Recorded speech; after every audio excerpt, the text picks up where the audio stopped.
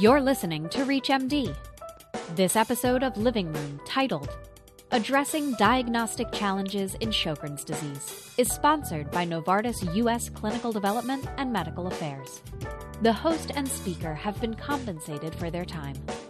This program is intended for healthcare professionals. Here's your host, Dr. Ethan Craig. Sjogren's disease can be challenging to diagnose, with its presentation ranging from typical sicca symptoms and absent significant systemic manifestations to patients with life-threatening systemic disease without clinically apparent sicca symptoms. So here we're going to review some of the most common diagnostic challenges that may come up in clinical practice. This is ReachMD, and I'm Dr. Ethan Craig. Joining me to discuss how we can address some of these obstacles to diagnosing Sjogren's disease is Dr. Sarah McCoy. Dr. McCoy is an associate professor of rheumatology at the University of Wisconsin. She also runs the Sjogren's Clinic at the University of Wisconsin and serves on the board of directors for the Sjogren's Foundation. Dr. McCoy, thanks for being here today. Hey, thanks for having me. Our pleasure. So let's dive right in. Dr. McCoy, in clinical practice, what's the most common presentation we're seeing of Sjogren's disease, and what manifestations typically bring a patient to a rheumatologist's office as opposed to elsewhere? So a large proportion of the U.S. population and in general populations experience dryness at some point in their life. At least a third do. And only a small number of those patients actually have Sjogren's disease. So how do we sort out, right, when these patients who are dry, which is one of the very typical presenting features of Sjogren's disease, have Sjogren's disease? So features that help sort out when a Sjogren's disease patient is at our doorstep as opposed to somebody who has dryness from another cause include the severity and chronicity of the dryness associated with disease. And it's also helpful to evaluate for other comorbidities and medications that can mimic Sjogren's disease, and that includes things like hepatitis C or medications that can cause dryness, such as some antidepressants or diuretics. So other less specific symptoms that can bring Sjogren's patients to rheumatologists include things like fatigue and pain, including myalgias and arthralgias. Specific organ involvement tends to be less common as an initial presenting feature of a Sjogren's patient seeking rheumatology care for the first time.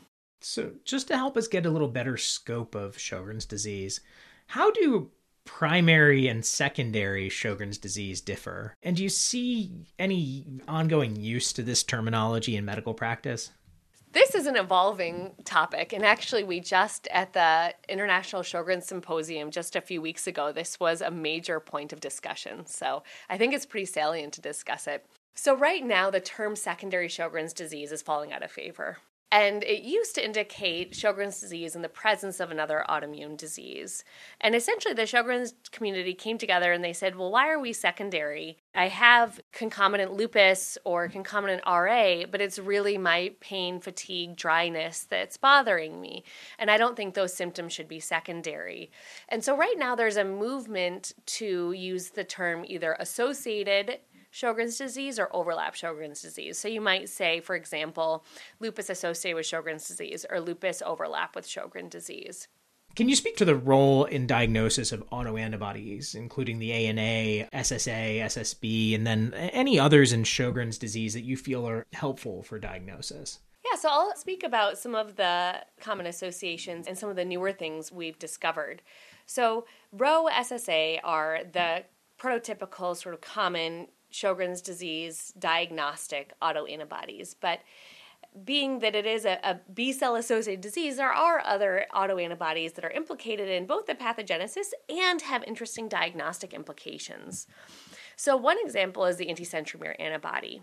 And when this is present, it's associated with lower rates of anti-SSA antibody, rheumatoid factor, and hypergammaglobulinemia. But folks who have an anticentromere antibody positive tend to have higher lymphocytic infiltrate. They also have greater glandular dysfunction, and this includes things like lower tear and salivary flow. And this was actually described by Dr. Baer, who happens to be a mentor of mine and is an expert in Sjogren's disease as well. Another really interesting phenomenon is what we do now with SSB or LAW in isolation, right? So in our previous diagnostic criteria, either SSA or SSB could serve as the autoantibody to help you diagnose Sjogren's disease. So SSB alone is uncommon. It occurs in about 2% of participants in the SICA registry, which is a large international registry of Sjogren's patients based at UCSF. Participants with SSA or SSA and SSB had overall greater disease activity than those who lacked SSA and SSB or had SSB alone. And ultimately, this led to the conclusion that SSB alone had no association with Sjogren's disease phenotypic features compared with those who lacked both antibodies. And so that finding is what led to the SSB alone being dropped from the diagnostic criteria. And I really don't, when I find this alone, I don't use it for the diagnosis of Sjogren's disease clinically. Whereas sometimes other combinations of clinical features and autoantibodies help me make a diagnosis in somebody who doesn't have an anti-SSA antibody. Another autoantibody of interest are the aquaporin antibodies. Patients with aquaporin antibodies have more severe dry eye compared with those who are negative, and this suggests a potential pathogenic role of these autoantibodies as well. And what do you make of these early Sjogren's profiles? So the early Sjogren's profile consists of several antibodies, and this includes the carbonic anhydrase antibody, salivary protein, and antiproton antibodies. These antibodies were initially discovered in mice, and it was found that they precede Sjogren's onset in mice. And also it was found that they occur earlier than SSA and SSB antibodies. But in humans, when we took a look at these antibodies cross-sectionally, not longitudinally, we really found that they occur pretty similarly in, especially the IgG, pretty similarly in Sjogren's disease as controls. And because of these human studies, we've come to the conclusion that these antibodies should not be used for diagnosis. So let's pivot to the other end of the spectrum from the autoantibodies we talked about. So how often can we expect to see truly seronegative patients with Sjogren's? And how do you approach evaluating these patients? Yeah, so what is seronegative? I think that's a good question. I think that you'll find different definitions in the literature because when I started my research and I really started spending a lot of time with Sjogren's patients, it was at that time the 2016 ACR-EULAR criteria came out in which SSB was no longer part of the diagnostic criteria. And so I really define seronegative Sjogren's disease as Sjogren's that's SSA negative. And so among all Sjogren's disease patients, about 70%, 70-75% are going to be anti-SSA antibody positive. And the remaining 25 to 30% of Sjogren's disease patients are anti-SSA antibody negative. And these two groups differ, right? So SSA positive patients tend to have greater clinical and immunologic disease activity than SSA negative patients. So having an SSA antibody seems to correlate with a greater SDI. Remember, that's the disease activity score we talked about. Low white count, hypocomplementemia, and cryoglobulinemia. And SSA positive patients tend to have higher frequency of germinal centers, whereas SSA negative patients have higher frequency of dry eye, greater tooth loss, greater neurologic and articular involvement. It seems to be clinically relevant to know you have an SSA negative or seronegative Sjogren's disease patient. So how do we sort that out? And so in all of these cases, I recommend getting a salivary gland biopsy in a patient with features of Sjogren's disease but is seronegative.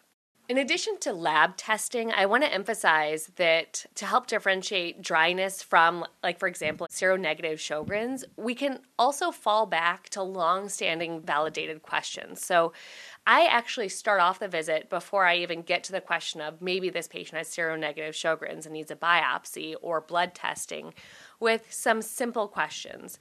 And they're the following. 1, do you have a recurrent sensation of sand or gravel in your eyes? 2, have you had daily, persistent, troublesome dry eye for more than 3 months? 3, do you use tear substitutes more than 3 times a day?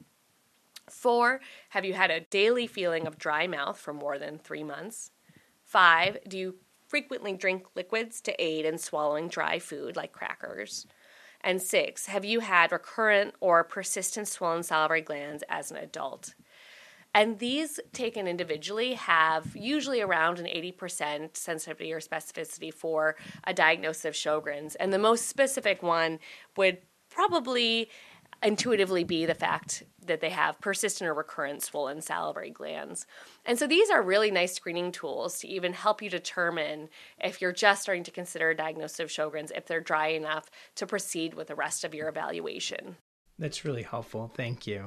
And to follow up on one small point from the last discussion, I'm curious, we know, for example, in rheumatoid arthritis, we've got good data that, rheumatoid factors, CCP, tend to precede the onset of disease by 10 years, 20 years or so. Do we have any similar data in Sjogren's syndrome? Do we know at what time point we expect to see the SSA positive compared to onset of disease? Yeah, so it's pretty similar. So we know from large studies that SSA antibody tends to form years before diagnosis of Sjogren's. And so that's one of the reasons why we suspect maybe hormones are at play, because you can get antibody status, if I recall, maybe 18 years prior to onset of disease, but it's really in that perimenopausal time period that you have disease onset. Interesting. Well, thank you so much. With those final thoughts in mind, I want to thank my guest for helping us address this issue of diagnosis in Sjogren's disease. And Dr. McCoy, it was a great pleasure speaking to you today. Thank you. Thank you so much for having me. This industry podcast was sponsored by Novartis U.S. Clinical Development and Medical Affairs. If you missed any part of this discussion, or to find others in this series, visit reachmd.com/living room. This is ReachMD. Be part of the knowledge.